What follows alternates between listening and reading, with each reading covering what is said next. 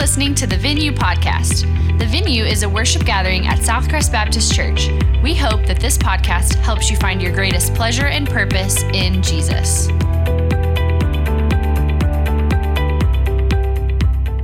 Have you ever belly flopped? Yeah, no shame in that. You can raise your hand. Yeah, most of us have belly flopped at some point, right? Sometimes it's on accident. Sometimes like my 5-year-old son who belly flops all the time on purpose, which is a little concerning, right? But belly flopping, when you belly flop, it can hurt, right? I got a picture on this, I'm gonna put up on the screen for you. I remember the first time, maybe I'd done it before, but the first time I have a memory of belly flopping was at Strickland's Landing at a place called Kingsley Lake in Florida. It's an old picture I found on the interwebs of it. And that's not me jumping, but that's an old picture. And that is the high dive that I'm going to refer to. So this is an awesome place. My dad was a youth pastor growing up. And I remember he took the youth group there all the time. And I frequently got to go with him. I was about 7 or 8 years old this particular time. By the way, Kingsley Lake, it's a proven fact, has lots of alligators and water moccasins. Why we went there, I have no idea, right? This is why you can Google Florida man and all kinds of things pop up because we lack some sense, okay? But man, the high dive was kind of the cool kid spot. So as a 7-year-old going with my dad in the youth group, man, if I ever got to go up on the high dive and hang out with the high schoolers, I felt like I had arrived, right? And it was kind of this mountaintop experience because you're up on the top there, you're overlooking the lake, it's beautiful, you're hanging out with your friends. It was always a good time. Well, this particular time, I was finally gonna work up the courage, or had worked up the courage, to jump off of the high dive. And I was so cool that I was going to do it with my mom, okay? Because so cool kids do, they jump off the high dive with their mom. I couldn't do it by myself. I thought if I can hold my mom's hand, it'll all be okay.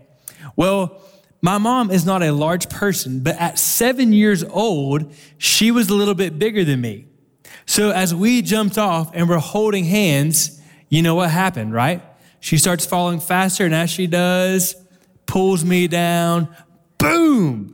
Hit the water, complete belly flop. And so I went from this mountaintop up there feeling cool with the high school students to as I came up out of the water, I was already crying, right? The whole front part of my body was slap red. And these high schoolers were kind enough to jump down in there. And of course they didn't belly flop, but they jumped down in there, were being empathetic and caring for me. Man, when you belly flop, it stuns you, right? Now if it's just like not far jump, maybe not. But if you're on a high dive or even a tall diving board, it can stun you. It can even be a little bit disorienting, right? And it can certainly be embarrassing. I tell you that because, I share that story because we, more than we would like to admit, sometimes belly flop spiritually, right? So we have these great mountaintop experiences with the Lord. Maybe it was at camp, maybe it's a retreat, maybe it's just a really fruitful time as you're spending time in God's word and reading scripture and praying. Maybe you feel like as you come to church, God is meeting you in some really fresh ways. But then we can belly flop. What do I mean by spiritually belly flop? It's when you are stunned by how suddenly you've lost pleasure and purpose in Jesus. So it kind of stuns you, and it happened fast. You're lacking in finding your joy in Jesus and in living out your purpose in Christ. But we do that more than we would like to admit. You know, and often when we spiritually belly flop, we do one of two things. We get really busy, like act like it never happened, just everything's fine. Or we get pathetic. I'm the worst person ever. I'm such a bad Christian. And really, I would say neither of those are helpful. We need to do the third, that is get perspective. So that there's a mindset when you find yourself feeling distant from the Lord and man, what happened? There's some mindsets that you need to have, that you need to remember. And lucky for us, fortunate for us, the Bible is full of people who belly flop spiritually. One of them is in 1 Kings chapter 18, one of my favorite stories. You're probably, if you've read the Bible much or been to church much, you're probably a little bit familiar with this story at least. But 1 Kings 18 through 19 is where we're going to be. And it is an epic mountaintop story, true story of Elijah. And then we're going to see him somewhat belly flop. But the cool thing is it gives us perspective on things that we can do, things we need to do. Remember when that happens to us. So 1 Kings 18 is where we're going to start. And a few things you need to know about this story before we kind of parachute down in here. Let's know a few things about it. So first of all, a few characters. Elijah. While he wasn't perfect, man, this was a godly man who was passionate about the things of the Lord, who walked with God, who walked in purity. This was an incredible man of God who was a prophet at the time. Second person you need to know is Obadiah. So Obadiah, he worked for the government. He worked for the king at that time, and he was a godly man. He feared the Lord. He even at one time, he hid 100 of the Lord's prophets who the government was trying to kill. He hid them away to protect them because he was a godly man who feared the Lord.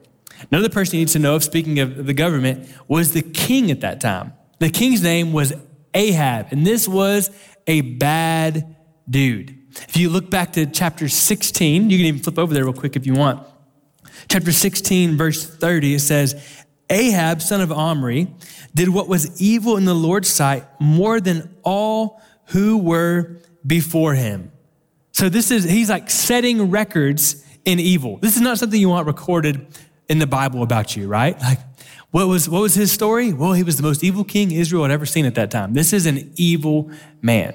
Another character you need to know that we're going to see here is Ahab's wife, Jezebel. And if you thought Ahab was bad, Jezebel was even worse. Like, gents, if you ever bring home a girl and your mom and dad call her a Jezebel, don't ask questions, just break up, okay? Like, it's not worth it. She was an evil woman who would round up the Lord's prophets and have them slaughtered just because she hated God.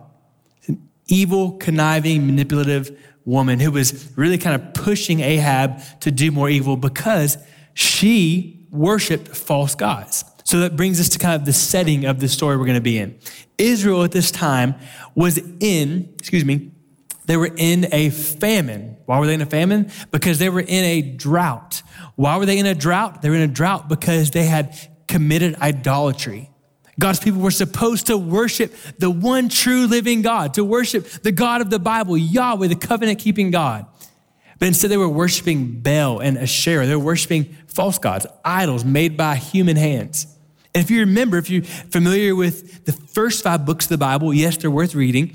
In the first 5 books of the Bible, God told them, in Deuteronomy, God tells them, hey, if you don't worship me, if you don't follow me, there will be consequences. And so in 1 Kings 18, they're living that out. They're in a drought, they're in a famine because they had been worshiping these false gods.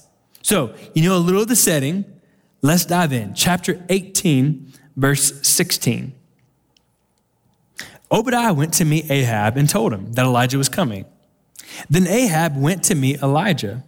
When Ahab saw Elijah, Ahab said to him, "Is that you, the one ruining Israel?" That's always a great way to be greeted, right? Like, is that you, the one ruining everything in my life? That's what he says to Elijah. But listen to Elijah's response. "I have not ruined Israel, but you and your father's family have, because you have abandoned the Lord's commands and followed the Baals. Now summon all Israel to meet me at Mount Carmel, along with the 450 prophets of Baal and the 400 prophets of Asherah who eat at Jezebel's table." So Ahab summoned all the Israelites and gathered the prophets at Mount Carmel. Then Elijah approached all the people and said, "How long will you waver between two opinions? If the Lord is God, follow him.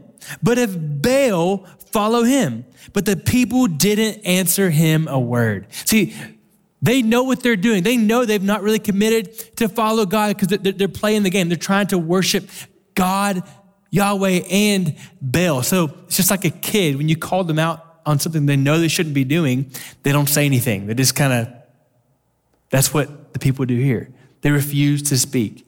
Elijah says, "Hey, we're going to do this." It says, "Just me, one prophet of God, versus all of you who are worshiping Baal." So here's what we're going to do to determine who is the one true God. We're each going to get a bull, cut it up into pieces. You put it on your altar to Baal. He says, "I'll put it on the altar to Yahweh." They're going to have to rebuild it, we see. And we're going to ask You ask your God to move. He says, I'll ask my God to move. We'll see who is the one true God by who sends down fire to consume the offering. Now, something about Baal, he was known as the storm god. Think storm, think lightning. Lightning starts fires. So the prophets of Baal should have been confident. Like, this is a fight. They should have said, yeah, we can handle this. If Baal is really real, then this is something Baal can handle. So sure enough, they get the bulls together. And Elijah says, you know what? There's so many of you, I'll let you guys go first. Verse 26. So they took the bull that he gave them, prepared it, and called on the name of Baal from morning until noon, saying, Baal, answer us. But there was no sound. No one answered. Then they danced around the altar they had made. At noon, Elijah mocked them. He said, shout loudly, for he's a god. Maybe he's thinking it over. Maybe he has wandered away. Or maybe he's on the road. Perhaps he's sleeping and will wake up. They shouted loudly and cut themselves with knives and spears according to their custom until blood gushed over them. All afternoon, they kept on raving until the offering of the evening sacrifice. But there was no sound. No one answered. No one paid attention.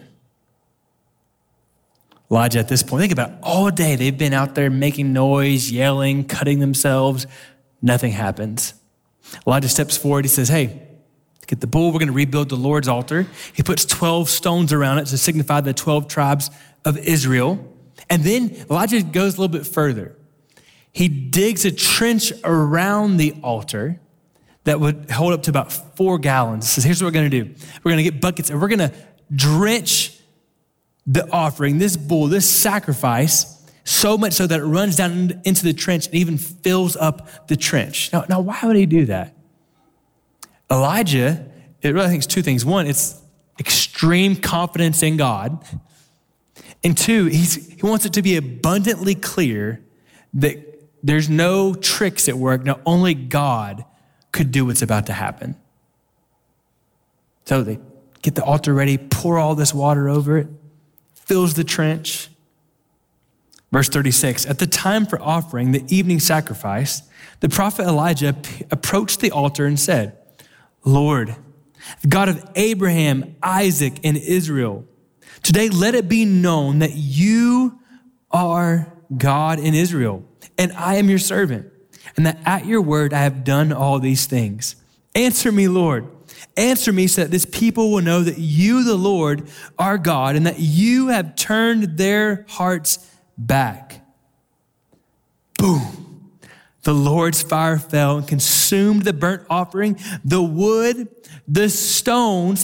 This fire is so hot, it consumes the rocks that are there and the dust, and it licked up the water that was in the trench. When all the people saw it, they fell face down and said, the Lord, he is God. The Lord, he is God. Yeah. This is incredible. And then Elijah says, you know what? Because the people, they're having a moment of repentance. They're seeing this is the one true God. He says, hey, this is kind of foreign to New Testament context, but he says, hey, we're going to gather up these false prophets of Baal and we're going to slaughter them down by the river because they've been leading us astray from Israel, or from Yahweh, from God. So sure enough, the people in a repentant spirit, they help gather up all these false prophets and they slaughter them. It's a picture of, man, repentance is happening. You can say revival is happening. And then it's interesting in verse 41, it says, Elijah said to Ahab, go up and eat and drink, for there's the sound of a rainstorm. Do you remember they had been in a drought that was causing a famine? Why were they in a drought? Because of their idolatry. They had not been worshiping the one true God. But as soon as there's repentance, Elijah says, hey, rain's coming. So sure enough, he has his helper go and look several times out to the sea, the Mediterranean, don't see a cloud. Finally, the 7th time, verse 44, he reported, there's a cloud as small as a man's hand coming up from the sea. Then Elijah said, go and tell Ahab, get your chariot ready and go down so the rain doesn't stop you. In a little while, the sky grew dark with clouds and wind, and there was a downpour. So Ahab got in his chariot and went to Jezreel. The power of the Lord was on Elijah, and he tucked his mantle under his belt and ran ahead of Ahab to the entrance of Jezreel, which was 15 miles away. I don't know what games there may be out now, but I remember growing up, my buddies had a game it was called NBA Jam.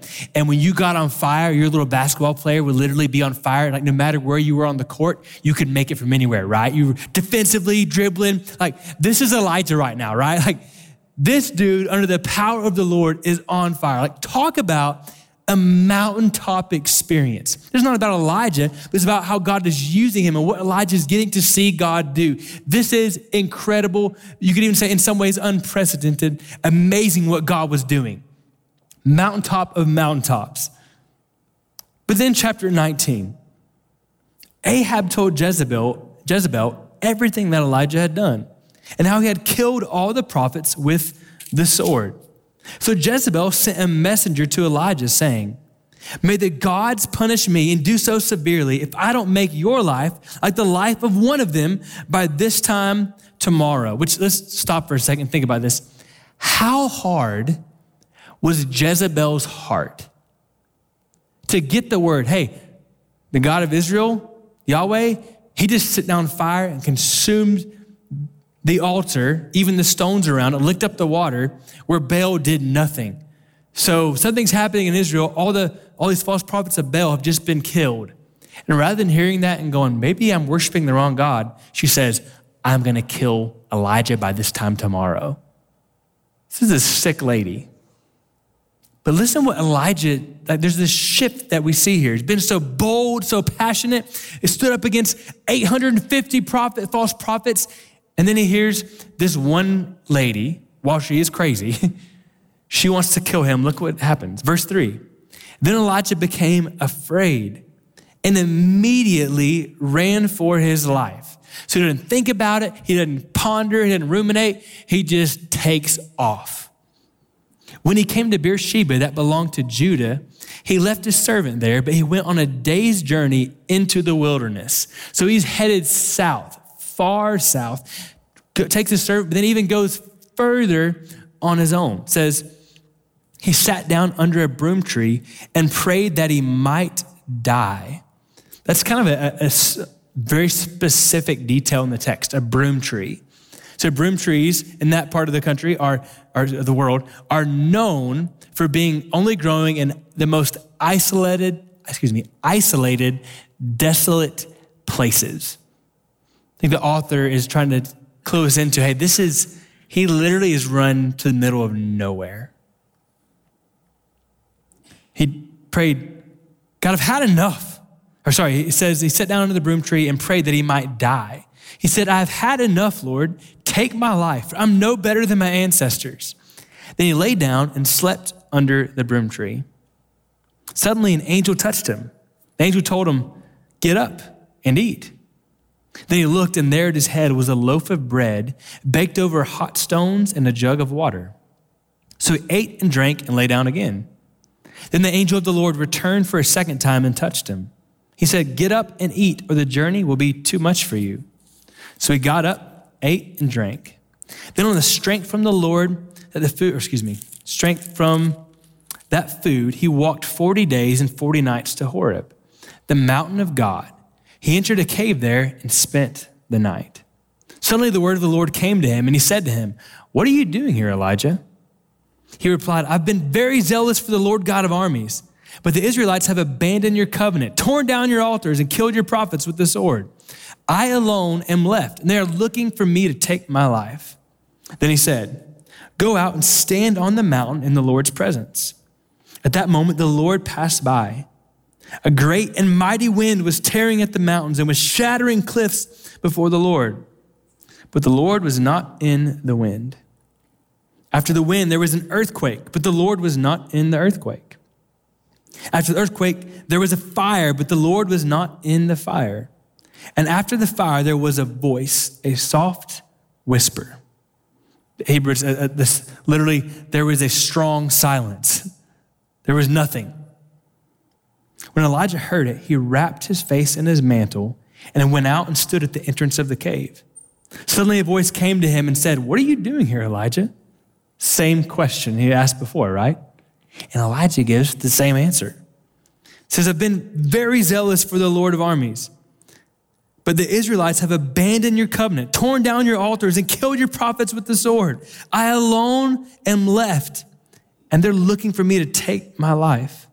Then the Lord said to him, go and return by the way you came to the wilderness of Damascus. When you arrive, you are to anoint Hazael as king over Aram. You are to anoint Jehu, son of Nimshi, as king over Israel, and Elisha, son of Shaphat, from Abel-Meholah, as prophet in your place.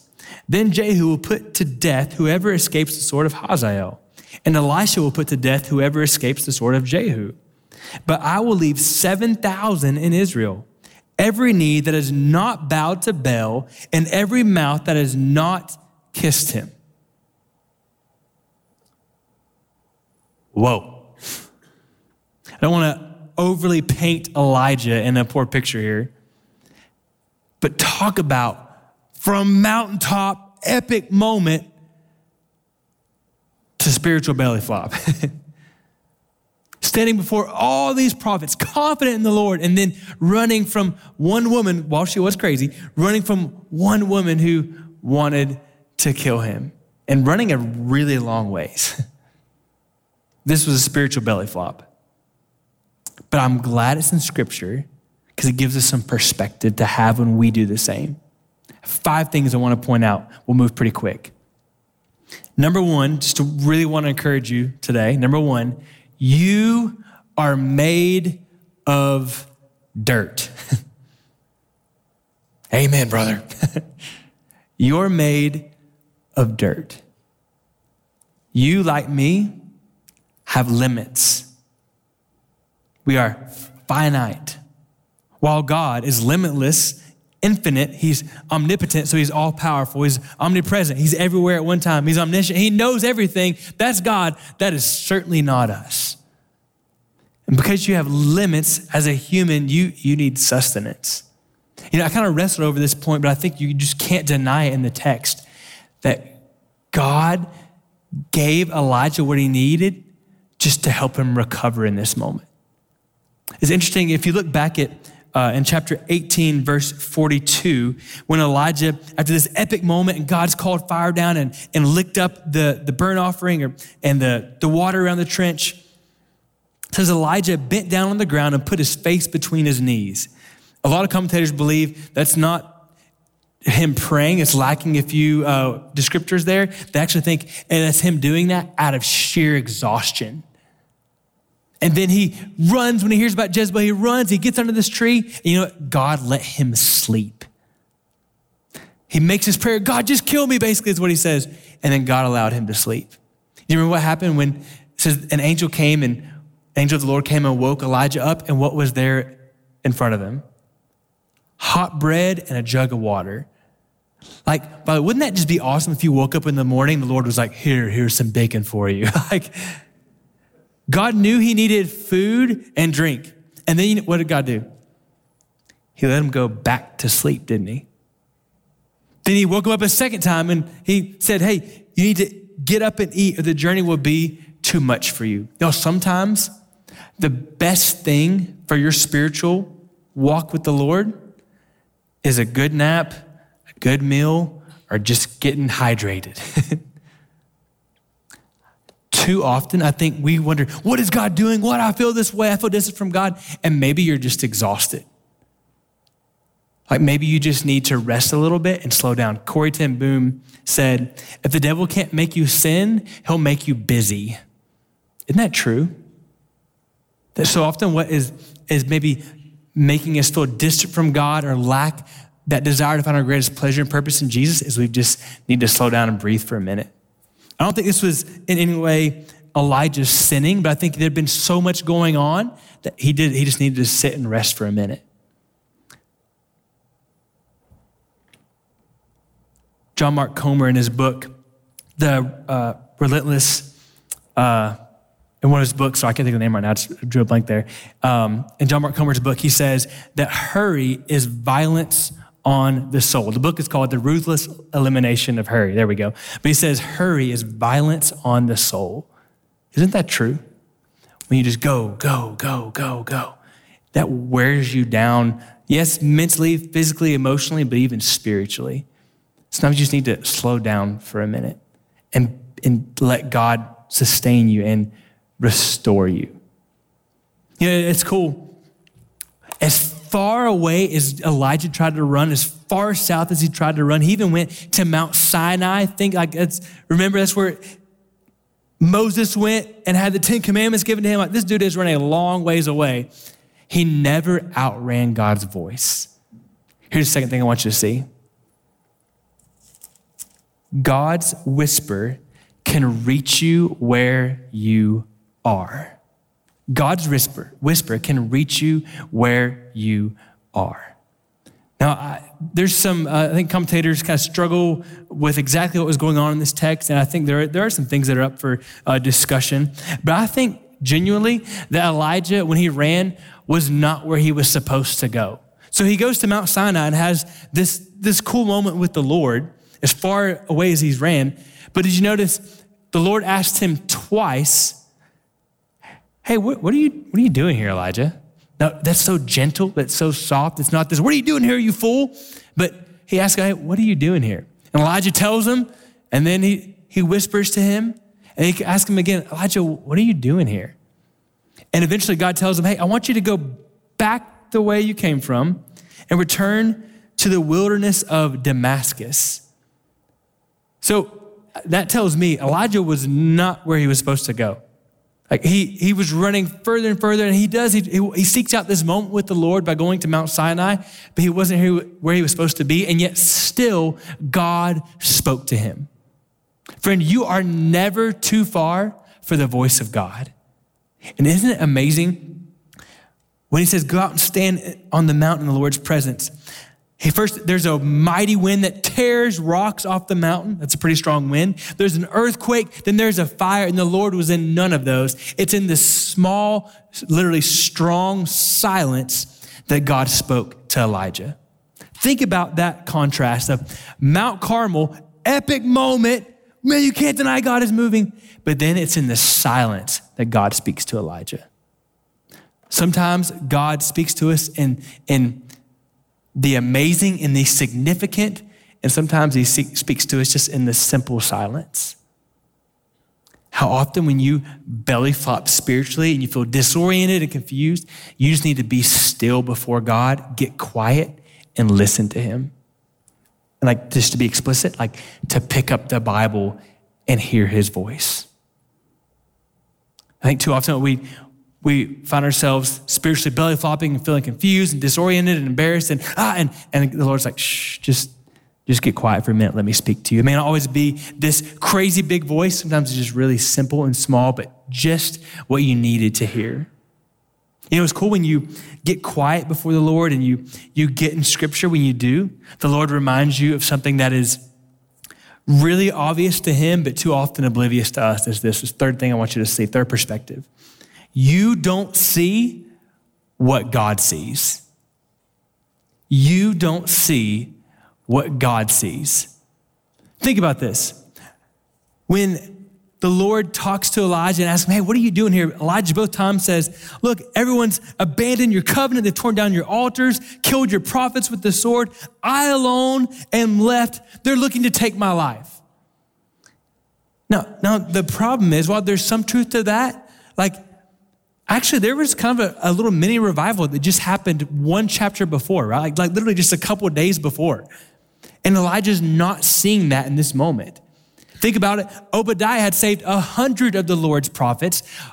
Elijah had just seen all these people demonstrate repentance. And then even later in verse 18 of chapter 19, God says, hey, there's still 7,000 in Israel who have not bowed to Baal, who have not kissed him, have not kissed this idol. There's still thousands of people that are worshiping me, but Elijah couldn't see it at the time.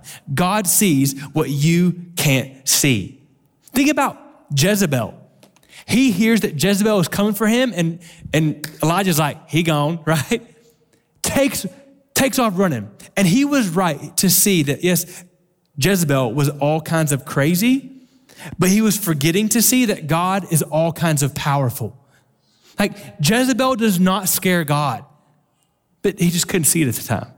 I think it was John Piper that said, God at any point in your life may be doing 10,000 things, but you only see 3 of them. God sees what you can't see. Take hope in that. I think about, we just took our kiddos to San Antonio for vacation last week. That's why I wasn't here last Sunday.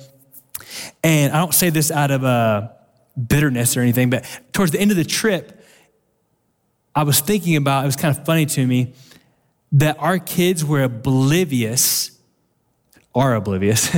to how much planning and time and really money we put in to make that vacation happen for them, right? Like parents, you know what I'm talking about? Like they're just totally clueless to what we had done to take care of them.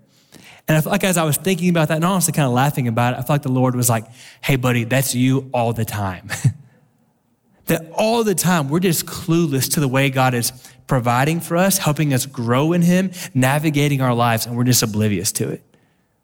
You don't see what God sees. You know, I've shared this before from Charles Spurgeon. He said, when you can't trace the hand of God, so when you can't see what he's doing, you can trust the heart of God. What if today, as we leave and just as a point of application, what if you chose to make that a prayer when you feel like you spiritually belly flop and feel disoriented and confused? God, what are you doing? I felt so close. Now I feel so far. What if you chose to make that a prayer? God, I can't trace your hand right now, but I'm going to trust your heart. I'm going to trust that you're good. And you know, it should be a reminder when you make that prayer of the 4th thing we need to see that I think is maybe the most obvious from this text, and that is there's only one perfect person. There's only one perfect person. As amazing as Elijah was, as much of a godly man as he was, there's only one perfect person, and his name is not your name. His name is not my name. His name is Jesus. One perfect person who never failed. And Elijah helps point the way towards Jesus, that we all needed that perfect person because all of us run and sin and spiritually belly flop all the time. It's not just that we spiritually belly flop. No, we were dead at the bottom of the ocean in our sin, and yet Jesus lived a perfect life, died the death that we deserve to come and save us and rescue us by rising 3 days later from the grave. One perfect person, his name is Jesus. Every story you read in scripture, if it's not about Jesus, it reminds you, hey, you know what? We needed a savior, and that's why he came. How foolish are we to sit and waller in our sin and our mistakes and our spiritual belly flop, when the reality is we know there's only one perfect person, and it's Jesus. Man, fix your eyes on him. Anyway, he's going to lead you to do, he's going to lead you to do this 5th thing, it's this, to remember this. You can get back up. When you spiritually belly flop and you feel confused, embarrassed, disoriented, you can get back up. You don't have to stay down. I love what happens in this text, that even though Elijah's not getting it and he keeps telling God the same answer, God tells him, hey, go back to Damascus, the wilderness of Damascus. I have some things for you to do, because God wasn't done with him.